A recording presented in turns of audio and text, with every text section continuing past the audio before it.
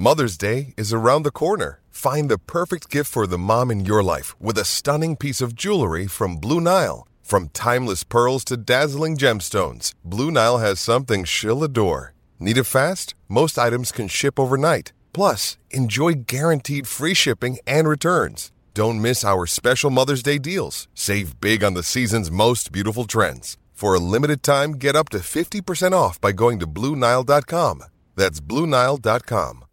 Coaches, today before we get started, I want to thank our sponsor, CoachPad.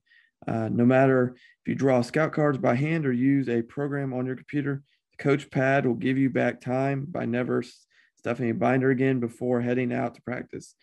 First 13.3-inch electronic device allowing coaches to clearly display scout cards outdoors in the sun has been a game changer for programs this past fall and those currently playing all across the country. This new technology allows coaches to coach and not the monotonous task of stuffing and dealing with binders on the practice field. Check out the CoachPad and CoachPad Mini on thecoachpad.com. Please make sure you check out our sponsors, our affiliates, and here is another episode of the Gap Down Backer podcast.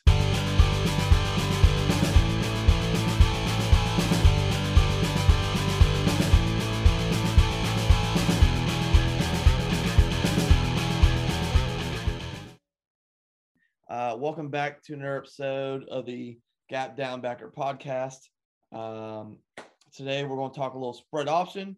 And I should have probably asked him how to pronounce his last name before I started this, but oh well. Coach, and correct me if I'm wrong. AJ Knutson. See? Yep. I knew I'd mess it up. It's That's all right. Times I've not asked beforehand. He's a consultant in Minnesota. Runs a spread option Facebook page. Is very heavily involved in the gun option, which we'll get to in a minute. But Coach, can you explain your background before we kind of get started talking the spread option today? Yeah. So for me, from 7th grade to 12th grade, we ran under center split back veer. And then my senior year, because we were playing a lot of bigger schools, they incorporated some spread concepts. And we went guns. We were under center and spread. And then, and with those guys, my coaching staff, that was in 2002 when I graduated from high school. Then in 2006, I did semi-pro football with Mac, which is where I learned everything, all of his formations. So basically in high school, we learned like 2 formations. We had under center, which was just 2 tight ends and a wide receiver. And then we went to like a 5 wide receiver set. And those were our 2 formations. So then when I met Mac in 2006 to do semi-pro, he had a whole entire like 60 formation set, a passing tree to learn and all that stuff. So then in 2006, I also got asked to go coach and volunteer at my high school. And at that point in time, we were running under center flex bone,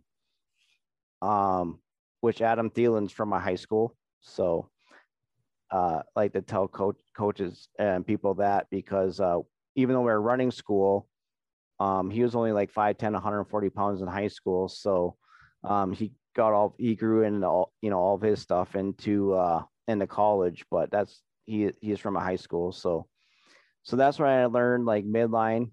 And then we just basically ran veer and toss and then like jet sweep and quarterback sweep. We didn't run like the true under center flex bone like that I ended up learning later on.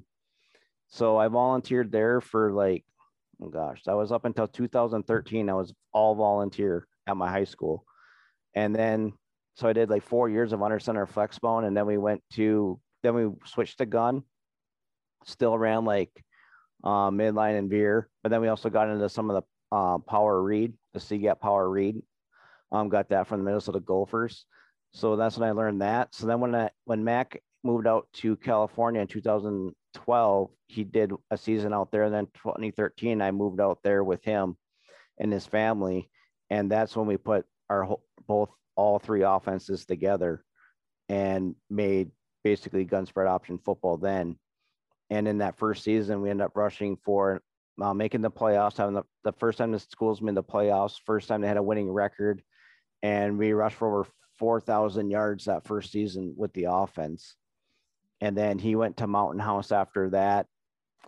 And then I moved back to Minnesota. So now I helped them out on Huddle, did all the film breakdown on that. And then I came back and coached at my high school here. And then the D coordinator position opened up at the ninth grade. So my head coach was like, hey, we got this spot for you. It's a one-time deal. Go, we'll have you do it this year. And so I was able to do that, was 9-1 as a D coordinator for ninth grade. So I always find that important for guys that talk so much offense. It's nice to see stuff from the defensive side. And then after that, and then I got married and had kids, and then stopped coaching on the field, but still helping Mac online. And then when COVID hit, I started doing my YouTube videos because I had time to do that. And then I realized how much interest there was, and like guys just love talking football. So I started jumping on Zooms with guys. And then I'm like, okay, so I did like the Ron Mackey show. I did the Pat and Go show with Matt Lasker out in California. And then I'm like, okay, now I'm ready to do like my group. I had time, and I'm like, let me do the group. And so not that way, now I'm able to help even more coaches out by doing the group and stuff. So that's brought me up to today. So. Well, I mean, and there's a lot of places we can go with that. And I think you've had a very interesting background. And then also coaches, if you're interested in his other stuff, you can obviously put his name into YouTube. And also when we talk about his spread option Facebook group here in a little bit, that'd be another great resource for you to find more stuff Coach is putting on. But first, kind of like what caused, I mean, obviously you were in the under centers option stuff for a good period of not only playing, but coaching or coaching involvement career. What kind of caused that spur for you guys to switch to the gun option stuff? What was the motivator? Obviously you've had great success with it, but what was the influencer in that? So with that, I think at that time we started getting you. So to go from like split back to flex bone, when they decided to do that is because we didn't have tight ends. To really make outside veer go. And when you lose outside veer on that, it's kind of like the bread and butter play. So then they went to flex bone. So I think the reason why we started going to gun then is because of our quarterback, and we had a lot more athletic wide receivers at that time to actually throw the ball to. And then I got since I was coaching with those guys, volunteering, I got to go to the coaching clinics down in the cities with them.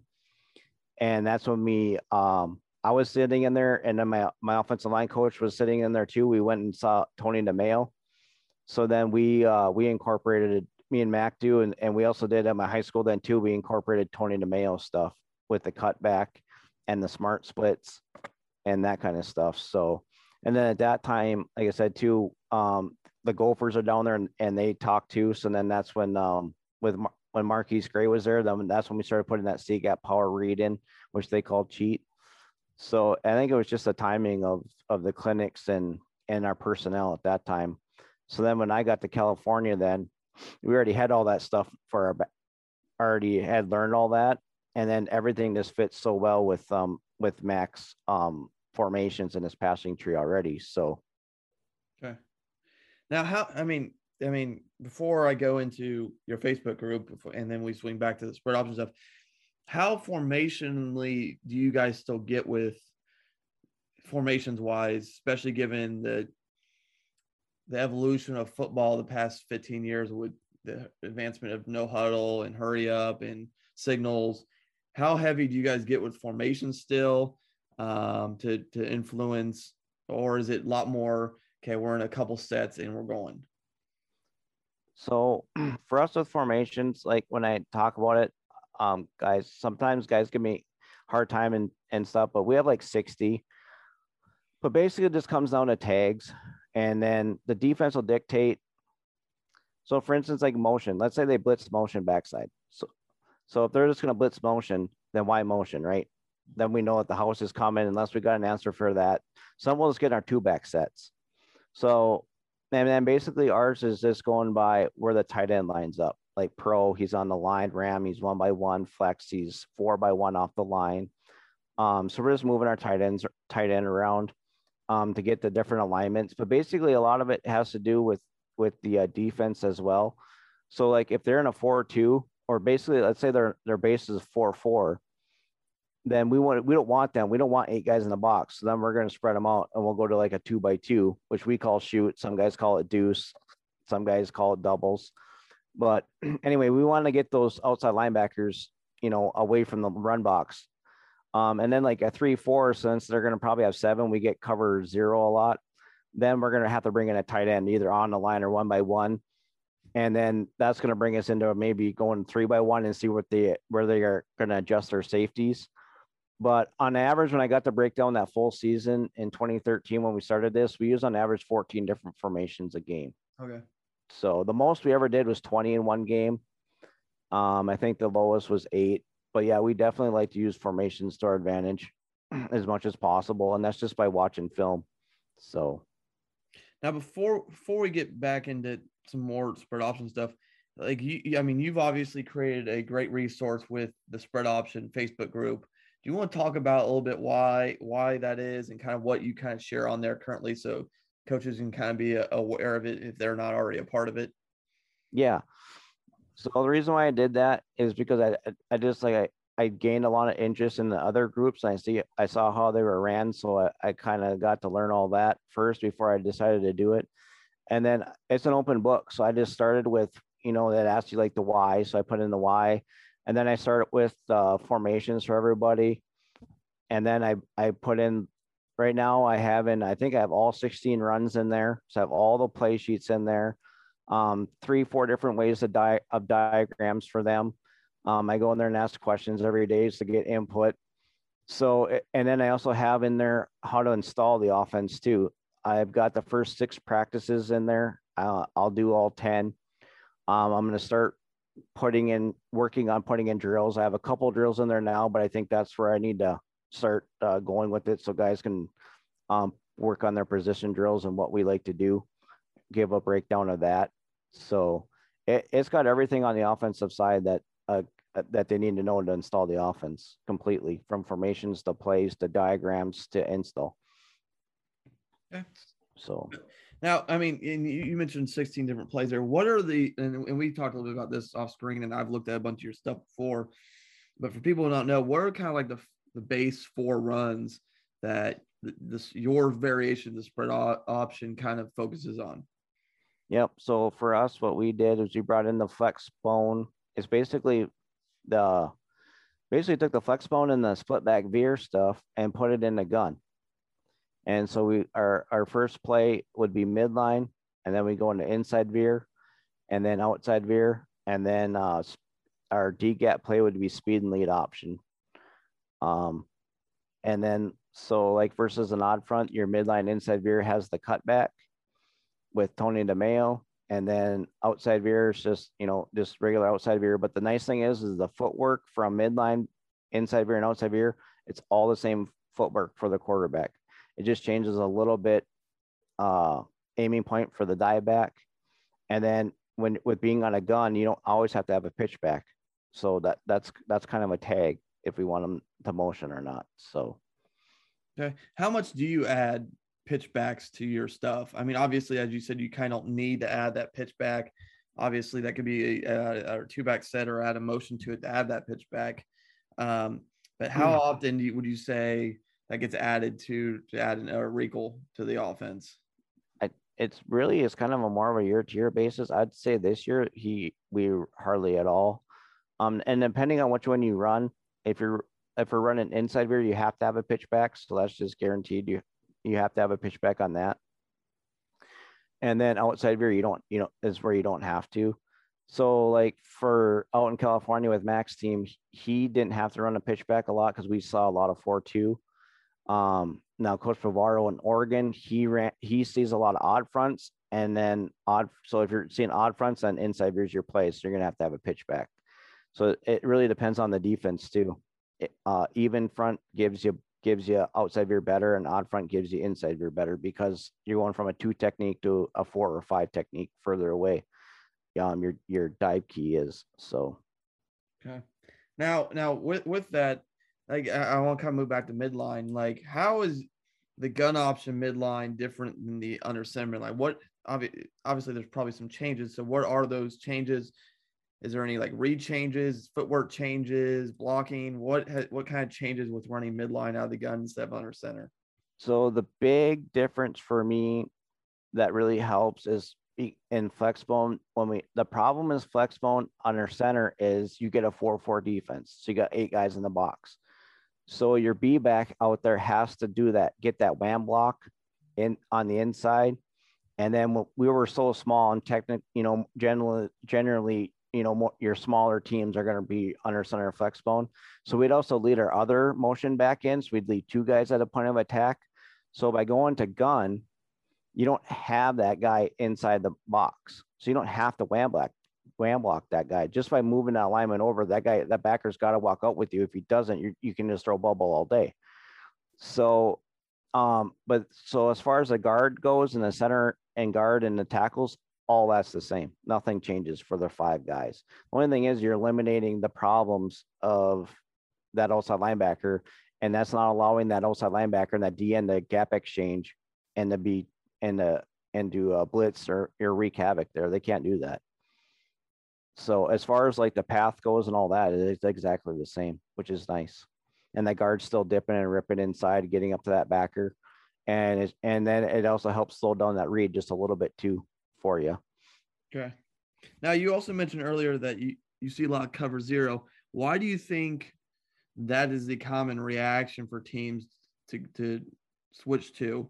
Is it to try to keep people in the box? I mean, what has kind of caused people to kind of keep in that cover zero look against an option-based team? I honestly can't answer that. I even asked that in my group to get this asked, like to see if some D coordinators would tell me.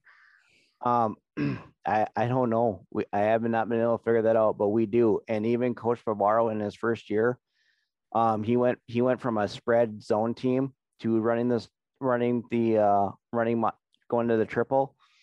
He couldn't believe it. He's like, he said, like, I believe you, but he didn't like know if he could believe me until he saw it. And then sure enough, I mean, right away, the first game, he saw nothing but man right away. And he was just in awe. He just couldn't believe it. So then that made him change his whole entire passing playbook because of that.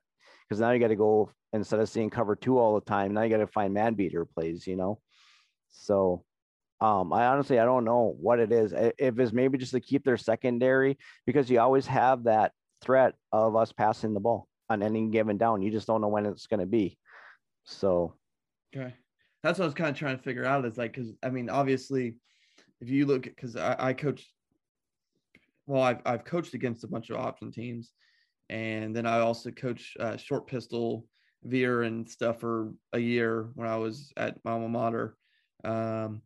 But the instinct of any DC I've ever been around, or even when we were in that short pistol, was, I mean, it's probably a lot of cover 2 or cover 3 is kind of usually the natural reaction of a defense is keep zone, keep everything in front of you, focus on your option rules. And then obviously don't let anybody behind you play action. You mentioned there kind of how much, I mean, he had to overhaul his pass game. How much did that truly overhaul? Did it like from bare bones overhaul, or is it really just, okay, I'm going to take out a couple and move some stuff into here? For him, I think we're still involving that because with COVID for him, over the last 2 years, he's only got to play 7 games.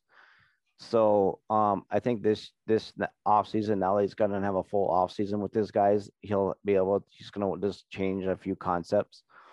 Instead of maybe running like a curl route, they're going to run more slants to the inside, and stuff like that. Because, normally curls, you're in, cover 3. Well, now that corner, now now that's probably not going to work so great. So, just switching up some of the route concepts a little bit. It doesn't have to be much of an overhaul. And for for Mac and stuff, it's only 20% of our offense. So, I mean, we're not calling a lot of pass plays. So okay. Some games we've had a couple games where we didn't call any pass plays and it's all out of gun, which is why I think, and I don't know, maybe it's because we changed so much that they just want their secondary. If they're in man, they can always just line up wherever we're lined up. Yeah. I don't know. To me, I'm with you. I would, if I saw an option team, I would just go, I'd either keep my my cover 2 shell or my cover 3, you know, and just keep everything in front and use those other guys that they'll keep the edge. But Yeah, I don't know. now, I mean, you obviously do. I mean, we talked off air about your consulting work and kind of you helping a variety of staffs around the country.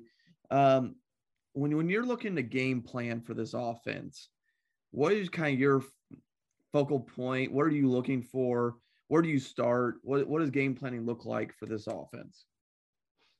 So I tell coaches, like that one guy, he's like, we're going to see basically is what defense you see, if you're going to see a 4-2 or a 3-4, because he'll be like, I want to run midline. And they did run midline. They had their first 300-yard rushing game. But he's like, then he's like, cheat didn't work so well. And he's like, just because my guards just couldn't pull. And I'm like, yeah, that's true. You know, that's one thing nice about the offense is if you don't have pulling linemen, you can still run all those option plays. You don't have to worry about pulling a single lineman. So that's one thing, basing it on your offensive lineman, which I always look at everything from an offensive lineman's point of view, being an offensive line coach for 8 years. So I'm always trying to help out my linemen. And then, so yeah, it's just your box, you know, what do you think you're going to see? Are you going to get a 3-4 or a 4-2? I mean, that's really what it comes down to. And then right away, bam, I can tell you if they're going to change techniques, you know, what play works best. Like I say, you know, you kind of look at it as the ingredients. You know, you look at all your play sheets and you see which ones you like against, like what you like against a 3-4, and then what you're going to like against a 4-2. And then a 3-3, when you see a 3-3 stack, which everybody likes, you know, it's always seems like it's the hardest to run against. There really is only 2 plays for us to run against that. There is no midline. It's just inside and outside veer basically on that. So it kind of handcuffs you on what you can run. But I mean, really, if you can run inside veer against that and outside veer, that's all you really need. Yeah. So. Okay, no, I get it. Like that's always there's like now you. I mean, you mentioned there 3-4-4-2. How often over the course of this have you guys just gotten something that's just out there? I mean, obviously when you're like, I mean, I think gun it helps prevent some of that just out of nature. But I mean, I've coached wing T or been involved in their offenses, and you'll have teams come out and just like 7-1 diamonds or just something goofy, as kind of an answer to try to throw you off or to mess with your blocking roles. How often do y'all still get that since you switched to the gun option stuff? Really, for us, it just took us a while to recognize was the cover 1 and cover 0 stuff.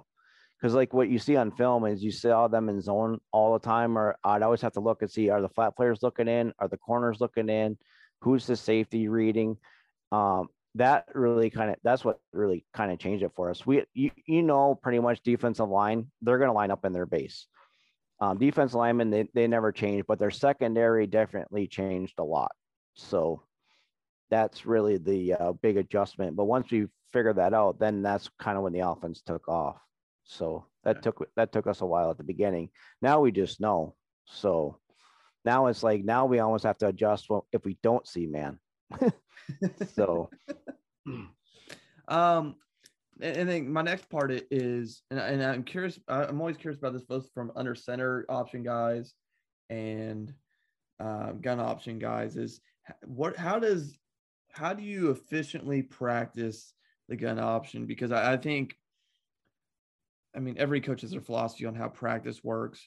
What have you guys have found that have been the best way to especially implement and practice your option stuff? What does that procedure kind of look like? So we call it veer drill. Something that I've been doing my whole entire life since 7th grade. And basically for gun, then what we do is you put the guy like in a 2 technique. You put your extra running back in a 2 or a 3 technique. And we basically tell him you got 3 things you can do. You can go take dive. You can stand there, because some defensive linemen are like, hey, I'm not blocked. What do I do? They'll stand there, or come down and take quarterback, you know, come down the line. And so we rep that basically twice a practice for almost 30 minutes a day. And so then you're just going to rotate through. And then depending on if you're going to face an even front or an odd front, if you're facing an odd front, you have a coach stand where the nose guard would be, and then he just points what direction, left or right. So he's going to work on his sliding and gliding, and that's how we get him to work on his footwork, going play side or backside. Even fronts, he's just going right up that center's butt. So you can add a center in there. So then when you go to inside veer, then you're going to add another, you're going to take your extra running back or your extra quarterback now, and you're going to add a pitch key there. So then again, you're going to tell him he's got 3 things he can do. Go take the quarterback, stand there, or go run after the pitch guy. And then outside veer, same thing. Then you're just going to move them over now to a 4 or 5 technique, or move them into a 1 or 3. They're still going to do the same thing. Still going to work on the dive key. Still going to work on the pitch. Cheats, the same thing. Uno, now you're going to read the nose guard. So again, we're just, and then you're going to work on your timing of your set hut when he's motioning across to get that read and work that mesh. So it's veer drill, and it's basically like 30 minutes every day. And that's in the off season too, because you don't need bags, or you don't need to be full pads for that. Anybody can just stand there and make those reads. And so then depending on how many guys you got, you're going to work on your snap, bring a center over, snap to your quarterback. That's going to work on your mesh. That's going to work on your reads, and that's going to work on your timing of any kind of motion stuff that you do and your pitch relationship. Okay. Now, I mean, I want to swing back around to one thing that you mentioned earlier before we hit your consulting, before we go. You mentioned power read earlier, and power read has an interesting love in my heart, mostly because we ran it one year at Westland, and we had a kid at quarterback that was a human bulldozer that I loved. Obviously it's not in your base 4 right now, but how useful has that been for you over the course of y'all's tenure, and then kind of why is it not one of the base 4? Obviously, you have your old school veers that were the true part of the flexbone offense. Yep. But why has that not become one of your prevalent plays, and kind of how useful has it been for you over the years? Well, for one, like midline and inside veer and outside veer, they're already kind of expensive because you got to spend a lot of time working on that mesh. And then again, too, now you're asking a guard to pull, so you're gonna have to work on that and make sure you can find a guard that can pull and get that lead block. And then you're also going to have to, now as a coach, you're going to have to worry about, well, is he going to be in a 2 or a 3? And now I got to teach these guys to double team, and you're not blocking that play side backer. Now you're blocking the backside backer coming across, because you got to lead that guy for the pulling guard. So that, you're going to have to spend more time on that to get that. And it's a D gap, and it is a good D gap play, but it's a little bit slower. We did run that quite a bit this year, because Mac wanted to try it and thought that he could get outside, but the mesh was just too slow. It takes a lot of timing stuff. You really got to get that sweep coming full speed. I think the reads were 100% right, but it's just, and then they were not wanting to go to backside backer. And it takes a lot of practice reps just to get that one play down. So it's a nice wrinkle, especially in like the 3rd, 4th quarter, because they're not used to seeing that play. And so for a couple of years there, I mean, it would go for 20 to 60 yards every time he called it late in the 3rd and 4th quarter, because guys, their heads are already spinning from the first part of the game. And then when we start hitting with that on the outside, they had no answer for it. So okay. It's kind of a year-to-year thing. Again, like I said, you got to decide, are you going to teach your guards to pull, and how are you going to teach them to pull? Because they are the ones that really make that play, to me, to be honest. Yeah. So I mean, that's the offensive line you have year to year kind of dictates some of your auxiliary schemes. Let's just phrase it that way. And that stuff you wouldn't normally run. Whereas, I mean, obviously you have your base 4, but it's like, if we have certain linemen, we can now run X, Y, or Z. Exactly. And like for me, like that first year when I was the offensive line coach, we weren't able to run quick trap, even though I had them all summer long. Like we weren't able to run quick trap till like 4 weeks into the season, because they just needed that extra time. And plus I kept having to rotate guards in all the time. Just guys I needed that I could count on, that, hey, if we call quick trap, we're going to get a down kick, and you got to be able to make that kick block. And if we're going to call counter, so again, it's just more time and having to teach those kids those proper steps. And if we're going to run it, we got to, it's got to get us our 4 yards, because that's our goal. If it's not going to get us our 4 yards, then, it's not going to be a good play for us. Okay. So 4 yards is like the standard bearer for any run play you do. Correct. That's our goal, is 4 yards on, because 3 yards is not going to get you first down. The best year was our first year. We averaged 10.4 yards a carry on the season. I think the worst we've ever done in the last 8 years is 4.7. So usually right around 7 to 8 yards a carry for on the year. So okay. Now, I mean, and I'm swinging back to a couple of things, because the more I think about what we've talked about is, you mentioned earlier a little bit motions and some stuff, and kind of what your reaction if you motion, they blitz the backside guy and stuff like that. How much, like, obviously you have 60 formations, you'll probably run about somewhere between 10 and 15 of them a game. How much do you now also add in motions or shifts with that as well, to help cause identification issues for especially like outside linebackers and inside linebackers? Yeah. So for us, for motions, we're looking at, first, we're going to look and see what that backer does, what that flat player does. If he's going to just shift over, or if he's going to try to run all the way across with that motion, or if he's just going to sit there and cover grass, which that's what we love. That's what we're looking to see. Then the next thing we're going to do is we're going to look at the third level and see if those safeties, are they going to just sit there and not run, or are they going to roll their coverage? So if they start to roll their coverage, well, then, now it's going to set up our play action. Now it's going to set up our counter. And then, like I said, and then they can blitz motion. So if they're in a blitz motion, depending on our linemen, if they can handle that blitz pickup, since we worked on that in practice, or if we don't think that that's going to be good, that's going to mess up our timing, then that's going to change our formation. Then now we're going to run inside and outside veer and midline out of 2-back stuff. And then usually when that happens, then that also allows the defense to bring extra guys in the box. So you're going to have to identify and see how you're going to attack those extra guys in the box. Because when you go pro, you only got 2 wide receivers. Now you can get a 4-4 or a 6-2, and you will get 8 guys in the box. So now, again, I mean, how much now would you? I'm going to rephrase it this way, because what I've kind of deduced as we've gone on this, would you say this is a very if-then offense, kind of like the wing T, is kind of where you guys have turned this into, like, if we're getting this, we're going to run this. If this is the reaction to this, we're going to do this. Because, I mean, I'm not going to say, I mean, to me, I think every offense has that to a point, but I think some have it more narrowed down. Because, like, if you're in the wing T, if you're getting this front, you're running this. If he's making the tackle, you're going to run that now. Would you say that's kind of where you guys have turned this gun option into? Yes. So I teach the 1-2-3 system, which for some coaches absolutely love. So, like, for instance, midline, we're going to read 1, kick out 2. So, and then I tell them, so of 1, so basically if that first defender, you get up to the line, and that first defender, if he's in the A gap, so he's either in 1 technique or 2-eye, well, we can't run midline or inside veer in the A gap.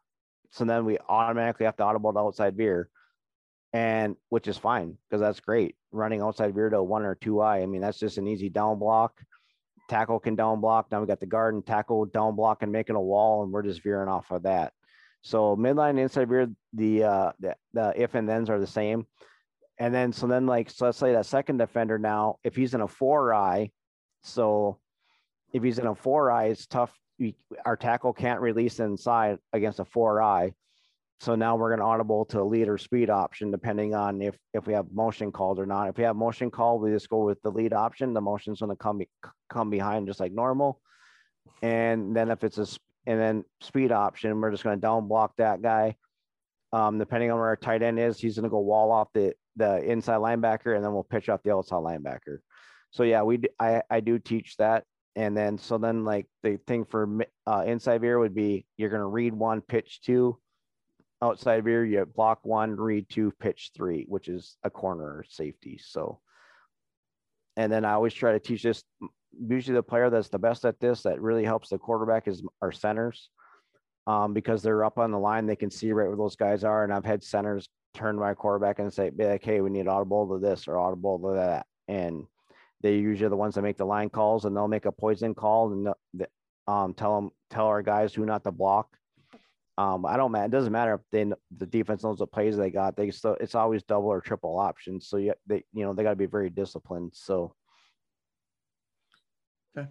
Now, last question I got for you, and I want to kind of give you a chance to talk about it, is because you do a lot of consulting work.